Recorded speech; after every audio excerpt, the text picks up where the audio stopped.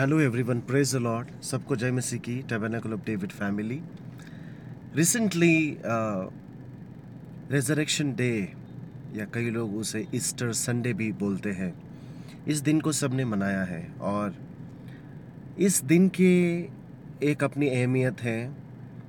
ऐतिहासिक रूप से हमें कोई भी तारीख या एक स्पेसिफिक टाइम एंड डेट हमें नहीं पता कि कब यीशु मसीह पुनरुत्थानित हुए थे, लेकिन ये एक हिस्टोरिकल इवेंट है। और जब हम इस फेस्टिव सीज़न में पूरे मसीह लोग सब लोग पाए जाते हैं, हमारे पास परमेश्वर ने जो वचन दिया वो मैं आपके सामने बांटना चाहूँगा। आप सभी को पता है कि हम इन दिनों को मनाने के पक्ष में ज़्यादा नहीं होते हैं, क्योंकि ये पारंपरिक रीति रिवाज सारी बातें हमें किसी भी रूप से परमेश्वर में आगे बढ़ाने की मदद नहीं करती है। लेकिन हमें इन दिनों को इस्तेमाल करते हुए, इन समयों को इस्तेमाल करते हुए, इस औचित्य पर हम परमेश्वर के वचन से सच्चाई को सीख सकते हैं और सिखा भी सकते हैं। तो जो बातें मैं आपके सामने बांटना चाहूँगा, आप में से कईयों को पता होगी, क्योंकि अक्सर हम इस प्रकार की बातों को चर्चा करते हैं और उसमें हम सवाल जवाब भी होता है। तो कई बार विश्वासियों के बीच में यीशु मसीह को लेकर अलग अलग अवधारणाएं होती हैं। जैसे कि यीशु के समय में हम अभी वचन से देखेंगे कि लोगों ने उसे किस रूप में देखा, कौन कौन से रूपों में उन्होंने यीशु को पाया। क्योंकि जो दृष्टिकोण आपका होता है यीशु के प्रति, वो आपके व्यवहार में दिखाई देता है। तो जिस नज़रिए से आप यीशु मसीह को जानोगे, जिस नज़रिए से आप यीशु मसीह को अब तक देखते आए हो, वैसे ही आपके जीवन पे वो बात दिखेगी। तो सबसे पहला नज़रिया लोगों का, जो 2000 साल पहले भी था और आज भी है, वो है बालक यीशु। कई लोग यीशु को एक बालक के रूप में देखते हैं। वचन पढ़ेंगे मत्ती अध्याय 2 वचन 1 से 2 तक। हेरोदेस राजा के दिनों में जब यहूदिया के बेतलहम में यीशु का जन्म हुआ, तो देखो, पूर्व से कई ज्योतिषी यरूशलेम में आकर पूछने लगे कि यहूदियों का राजा जिसका जन्म हुआ है, क्योंकि हमने पूर्व में उसका तारा देखा है और उसको प्रणाम करने आए हैं। लूका रचित सुसमाचार अध्याय 2 वचन 20 में लिखा है, और गडरिये जैसा उनसे कहा गया था, वैसा ही सब सुनकर और देखकर परमेश्वर की महिमा और स्तुति करते हुए लौट आए। इन वचनों में जिन लोगों ने यीशु के दर्शन किए, यीशु की आराधना की, यीशु के पास वो देखने के लिए गए, तो उन्होंने यीशु की बालक अवस्था में आराधना की, या उनके लिए यीशु एक नया जन्मा हुआ बच्चा या बालक था। और इस प्रकार की आराधना अक्सर देखने और सुनने पे आधारित होती है। वचन में हमने पढ़ा कि गडरिया कहते थे कि हमने सुनकर और देखकर परमेश्वर की महिमा और स्तुति करते लौट गए। तो जो वो देखते हैं और जो वो सुनते हैं, उसी के आधार पर वे परमेश्वर की आराधना करते हैं।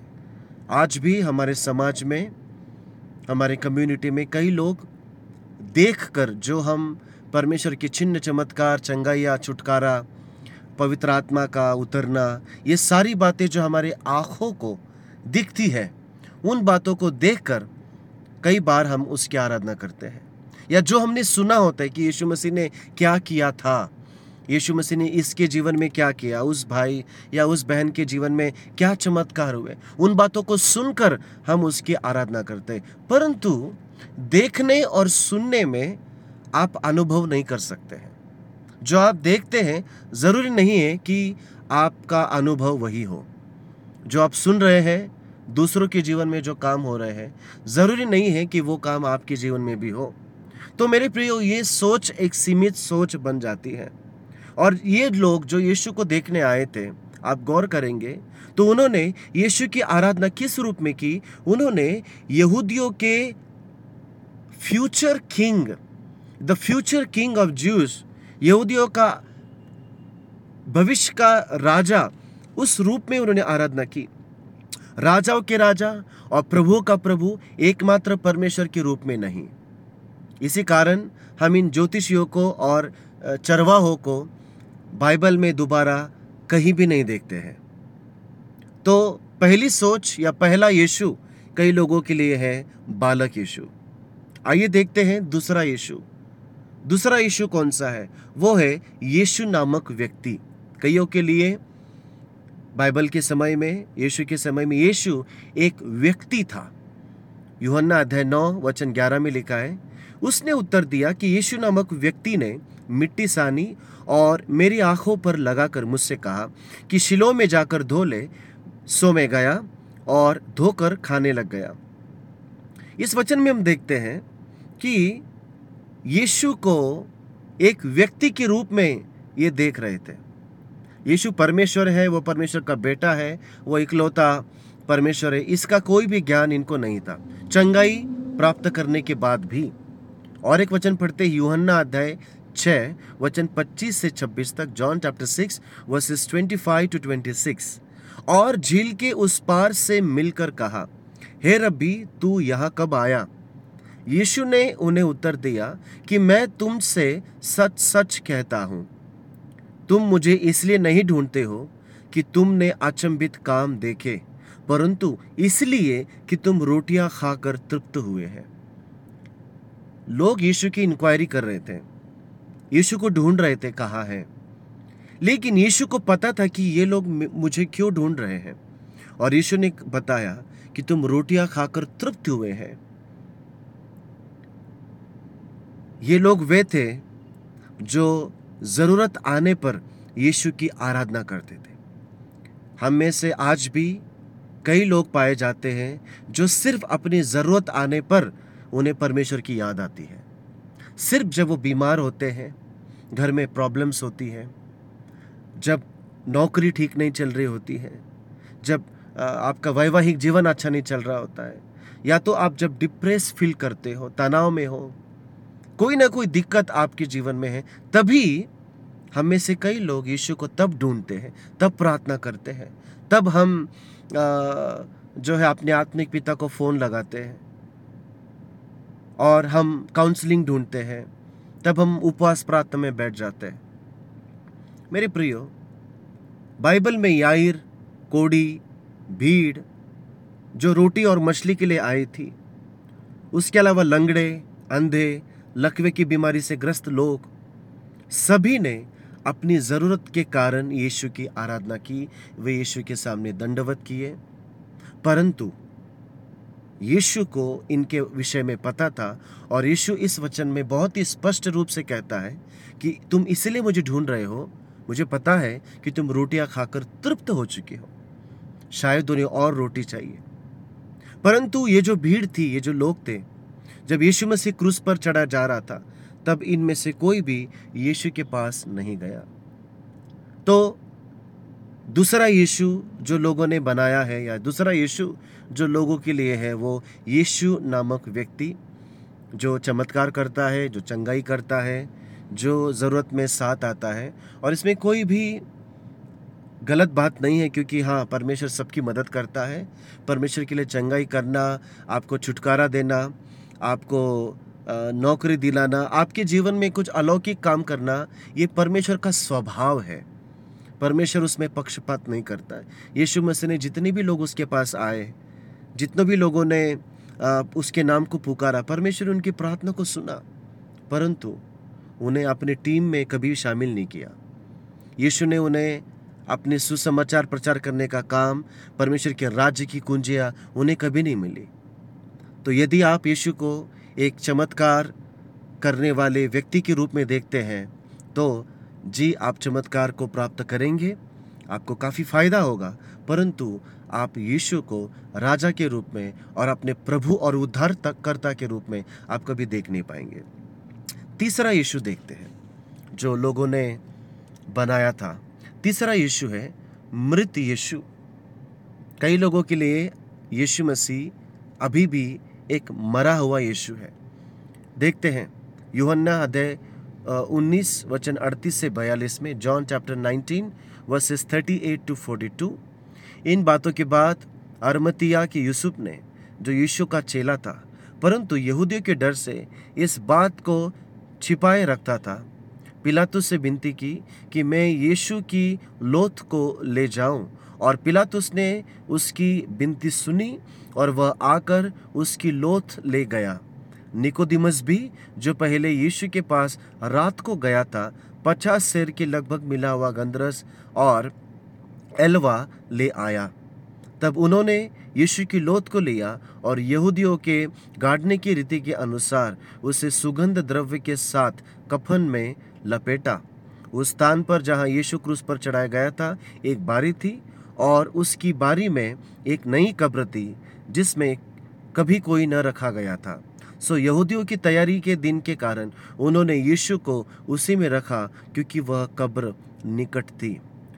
मेरे प्रियो, अरमतिया का यूसुफ और निकोदिमस, जब सब लोग भाग गए थे तब ये दोनों यीशु के पास आए। ये बहुत अच्छी चीज़ हमें पढ़ने के लिए और समझने के लिए होती है कि चेले भी साथ में नहीं थे और यीशु के परिवार भी साथ में नहीं था। उस क्रूस पे कोई भी साथ में नहीं था। पिता भी स्वर्ग बंद कर चुका था जब यीशु कहते कि हे पिता, तूने मुझे क्यों त्यागा। तो उसकी मृत्यु के बाद मृत शरीर को, डेड बॉडी को उठाने के लिए दो लोग आए और ये दोनों यीशु के पास गए। परंतु जब यीशु मसीह जीवित था तब ये लोग दिन में उसके साथ नहीं थे। ये उसके चेले तो थे, यीशु के पीछे चलते थे, परंतु समाज का डर भी इनके पास था। अरमतिया का यूसुफ और निकोदिमस अंधेरे में परमेश्वर से मिलते। कई लोग यीशु का आज फॉलो करते हैं, लेकिन छुप छुप के। वो अपने विश्वास को पब्लिक के सामने डिक्लेयर नहीं कर सकते, घोषणा नहीं कर सकते। मेरे प्रियो, इस प्रकार के चेले, इस प्रकार के विश्वासी सिर्फ परमेश्वर की मृत शरीर को उठाने के लिए आते हैं, और बाद में हम देखते हैं कि ये लोग परंपरावादी बन जाते हैं। इस प्रकार के लोग स्मारक बनाना चाहते हैं। They want to build memorial for God, they want to build statues for God. वे उस मृत शरीर की रक्षा करना चाहते हैं। जब सब लोग चले जाएंगे तो परंपरावादी लोग आपके पास आएंगे, परंतु उनका आना परमेश्वर के उद्देश्यों के लिए नहीं होता है। वे आते हैं ताकि वे स्मारक बना सके, मेमोरियल बना सके, और सालों तक उस बात की चर्चा की जा सके। इसीलिए पुराने नियम में जब मूसा की मृत्यु हुई थी, परमेश्वर ने स्वर्गदूतों को भेजकर खुद ही मूसा का अंत्यविधि किया था, और उसका शरीर किसी को भी प्राप्त होने नहीं दिया। क्यों? क्योंकि यदि मूसा का शरीर लोगों को मिलता, मूसा उस समय आप जानते हैं यहूदियों के लिए, इजराइलियों के लिए परमेश्वर से कम नहीं था। वो परमेश्वर के बाद मूसा ही लोगों के लिए सब कुछ था।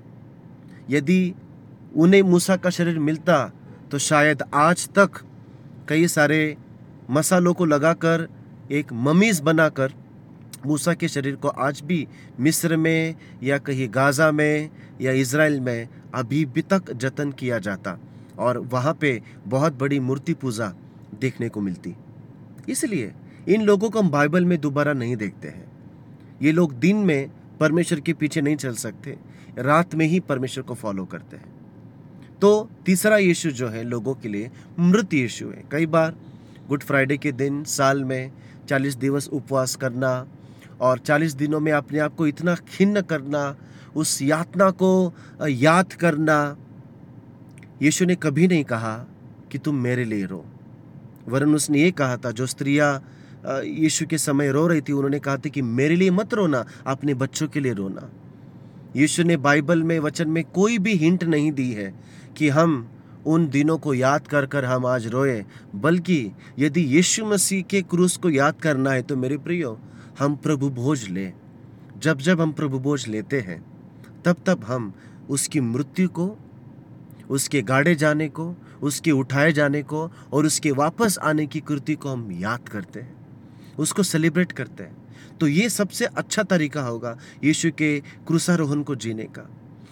किसी भी चेलों ने इन दिनों को नहीं मनाया, बल्कि प्रचार किया। उन्होंने शोक सभा आयोजित नहीं करी जैसे आज हमारे समाज में हम करते हैं। यीशु को उसकी ज़रूरत नहीं, क्योंकि अब वो क्रूस पर लटका हुआ नहीं है। तो चौथा दृष्टिकोण या चौथा यीशु वो है पुनरुत्थानित यीशु। और बहुत अच्छा ये दृष्टिकोण है, बहुत अच्छा ये विचार है कि यीशु मसीह पुनरुत्थानित हुआ है। God is resurrected, Jesus is resurrected, he is risen. देखते हैं यूहन्ना अध्याय 20 वचन 27 से 29 में, जॉन चैप्टर 20 वर्सेस 27 to 29। तब उसने थोमा से कहा, अपनी उंगली यहाँ लाकर मेरे हाथों को देख, और अपना हाथ लाकर मेरे पंजर में डाल, और अविश्वासी नहीं परंतु विश्वासी हो। यह सुन थोमा ने उत्तर दिया, हे मेरे प्रभु, हे मेरे परमेश्वर। यीशु ने उससे कहा, तूने तो मुझे देखकर विश्वास किया है। धन्य है वे जिन्होंने बिना देखे विश्वास किया। मत्ती अध्याय 28 वचन 9 और 10, मैथ्यू चैप्टर 28 वर्सेस 9 and 10। और देखो, यीशु उन्हें मिला और कहा, सलाम। और उन्होंने पास आकर और उसके पांव पकड़कर उसको दंडवत किया। तब यीशु ने उनसे कहा, मत डरो, मेरे भाइयों से जाकर कहो कि गलील को चले जाए, वहां मुझे वे देखेंगे।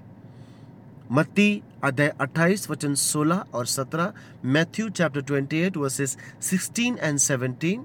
और 11 चेले गलील में उस पहाड़ पर गए जिस यीशु ने उन्हें बताया था, और उन्होंने उसके दर्शन पाकर उसे प्रणाम किया, पर किसी किसी को संदेह हुआ। इन वचनों में हम इस बात को देखते हैं कि यीशु मसीह अब पुनरुत्थानित हुआ है। यीशु मसीह ने मृत्यु के ऊपर विजय प्राप्त की। एक बहुत बड़ी जीत, एक बहुत बड़ी प्राप्ति हम यीशु के जीवन में देखते हैं। क्योंकि यदि यीशु मसीह जीवित नहीं होता या उसका मृत शरीर लोगों को मिलता, तो यीशु मसीह का प्रचार, पिता का मानव जाति के लिए उद्धार की योजना जो भविष्यवाणी या यशायाह ने की थी, वरन उत्पत्ति की किताब से हर एक पुस्तक में, बाइबल के पुराने नियम में यीशु की आने के आगमन के विषय में, एक मसीहा के आगमन के विषय में, उसके पैदा होने से लेके उसके पुनरुत्थान के विषय में सारी भविष्यवाणी फेल हो जाती। पूरा यहूदी धर्म फेल हो जाता, पूरी इज़राइल की इतिहास फेल हो जाती यदि यीशु मसीह पुनरुत्थानित नहीं होता। आज यीशु मसीह सिर्फ एक ठट्टा का कारण बनता और एक ऐसा व्यक्ति या एक ऐसा प्रॉफिट बनता जो हारा हुआ है, जिसको रोमी सरकार ने मार दिया, यहूदी लोगों ने उसको मार दिया। परंतु यीशु मसीह ने पुनरुत्थानित होकर एक बहुत बड़ी अचीवमेंट, बहुत बड़ी उपलब्धि हम सबके लिए कराई है। लेकिन ये बात जितनी एक्साइटमेंट भरी है, ये बात जितनी खूबसूरत है, जैसे कि हम हर साल ईस्टर संडे या रिजरेक्शन डे मनाते हैं और हम 40 दिन का दुख या पीड़ा से छुटकारा पाकर हम रविवार के दिन हम जो है बहुत खुश होते हैं, सब हम बहुत ही आनंदित हो जाते हैं कि यीशु मसीह मरा है और सबको बताते हैं, नारे लगाते हैं। लेकिन सवाल ये है, यीशु मसीह के पुनरुत्थान की जानकारी प्राप्त करने के बाद मैं और आप क्या करते हैं? ये बात तो हकीकत है, सबको पता है कि यीशु मसीह मरे हुए से जी उठा है, परंतु उसका मेरे जीवन में लाभ क्या है, उसके बाद मैं क्या करता हूं, ये बात बहुत मायने रखती है। जो वचन हमने पढ़े हैं ये चेलों के विषय में है। थोमा जो बहुत शक करता था, उसने जब तक उंगली नहीं डाली यीशु के हाथ में जहाँ पे उसे भाला या जहाँ पे उसे कील भोंका गया था, तब तक उसने विश्वास नहीं किया। टटोला, यीशु को पूरे तरीके से जांचा, परखा और तब उसने विश्वास किया। और चेलों ने भी जब यीशु के पांव पकड़े तब उन्होंने दंडवत किया और माना कि हाँ, यीशु मसीह वाकई में वही है। कई लोगों ने तो संदेह भी किया दर्शन पाने के बाद भी, परंतु उन्होंने यीशु की आराधना इसलिए की क्योंकि उसने मृत्यु पर जय प्राप्त की थी। ये बात बहुत अच्छी है कि हम हर साल यीशु की जय को मनाते हैं या उस बात को हम याद करते हैं, सबको बताते हैं। It's a very good thing. लेकिन उसके बाद हम क्या करते हैं, आइए देखते हैं। पुनरुत्थानित यीशु को स्पर्श करने के बाद, पुनरुत्थानित यीशु से बात करने के बाद, पुनरुत्थानित यीशु से मिलने के बाद, उस घटना को अनुभव करने के बाद चेलों ने क्या किया, और इस वचन को पढ़कर हम शॉक हो जाएंगे। वो वचन है यूहन्ना अध्याय 21 वचन 3। इस प्रकार लिखा है, शमौन पतरस ने उनसे कहा, मैं मछली पकड़ने को जाता हूं। उन्होंने उससे कहा कि हम भी तेरे साथ चलते हैं। सो वे निकलकर नाव पर चढ़े, परंतु उस रात कुछ न पकड़ा। ये बहुत ही चौंकाने वाली, सरप्राइजिंग और बहुत ही दुख भरी बात है कि यीशु के पुनरुत्थान के गवाह होने से, यीशु के पुनरुत्थान को देखने के बाद, पुनरुत्थानित यीशु की आराधना करने के बाद भी वे वापस मछली पकड़ने चले गए। सवाल आज ये है जो हमें अपने आप से पूछना है कि क्या हम यीशु मसीह के पुनरुत्थान को जानने के बाद, स्टडी करने के बाद, उन घटनाओं को अध्ययन करने के बाद, या हर साल इस दिन को मनाने के बाद हमारा जीवन कहाँ, किस दिशा में जाता है, हम किस रूप में आगे बढ़ रहे हैं। चेलों ने यीशु को देखने के बाद शिमोन पतरस ने कहा कि मैं मछली पकड़ने जाता हूं, और बाकियों ने भी उससे कहा कि हम भी तेरे साथ मछली पकड़ने को चलते हैं। मेरे प्रियो, यीशु मसीह के सारे चेले मछली पकड़ने के में निपुण नहीं थे। सिर्फ मत्तई था और पतरस था मेरी जानकारी में, या ऐसे 2 या 3 ही चेले होंगे जो यीशु के समय में मछली पकड़ना जानते थे या जिनका ये व्यवसाय हुआ करता था। परंतु आपको पता है चौंकाने वाली बात कौन सी है? जब पतरस, जो आप जानते पतरस का नेचर जो बहुत लीडर बना घूमता था, जब उसने कहा कि मैं मछली पकड़ने जा रहा हूं, सभी लोगों ने कहा कि हम भी तेरे साथ चलेंगे, जबकि मछली पकड़ना सबका व्यवसाय नहीं था। क्या हुआ? पुनरुत्थानित यीशु को आपने देखा है, पुनरुत्थानित यीशु को हाथों में आपने स्पर्श किया, उसके पैर आपने पकड़े, पुनरुत्थानित यीशु की आपने आराधना भी करी। You have just celebrated the resurrection of Christ. You have just seen and witnessed the wonderful power of resurrection. But what happened to you after that? उसके बाद आपको क्या हुआ? क्या करना चाहिए था चेलों को? मुझे लगता है चेलों को तुरंत ये खुशखबरी सबको बतानी चाहिए थी, तुरंत उस जीत को मनाना चाहिए था, तुरंत अपने जीवन को परमेश्वर के हाथों में सौंप देना चाहिए था, क्योंकि पुनरुत्थान अगर किसी ने विटनेस किया है तो उसका जीवन पहले की तरह नहीं रहेगा।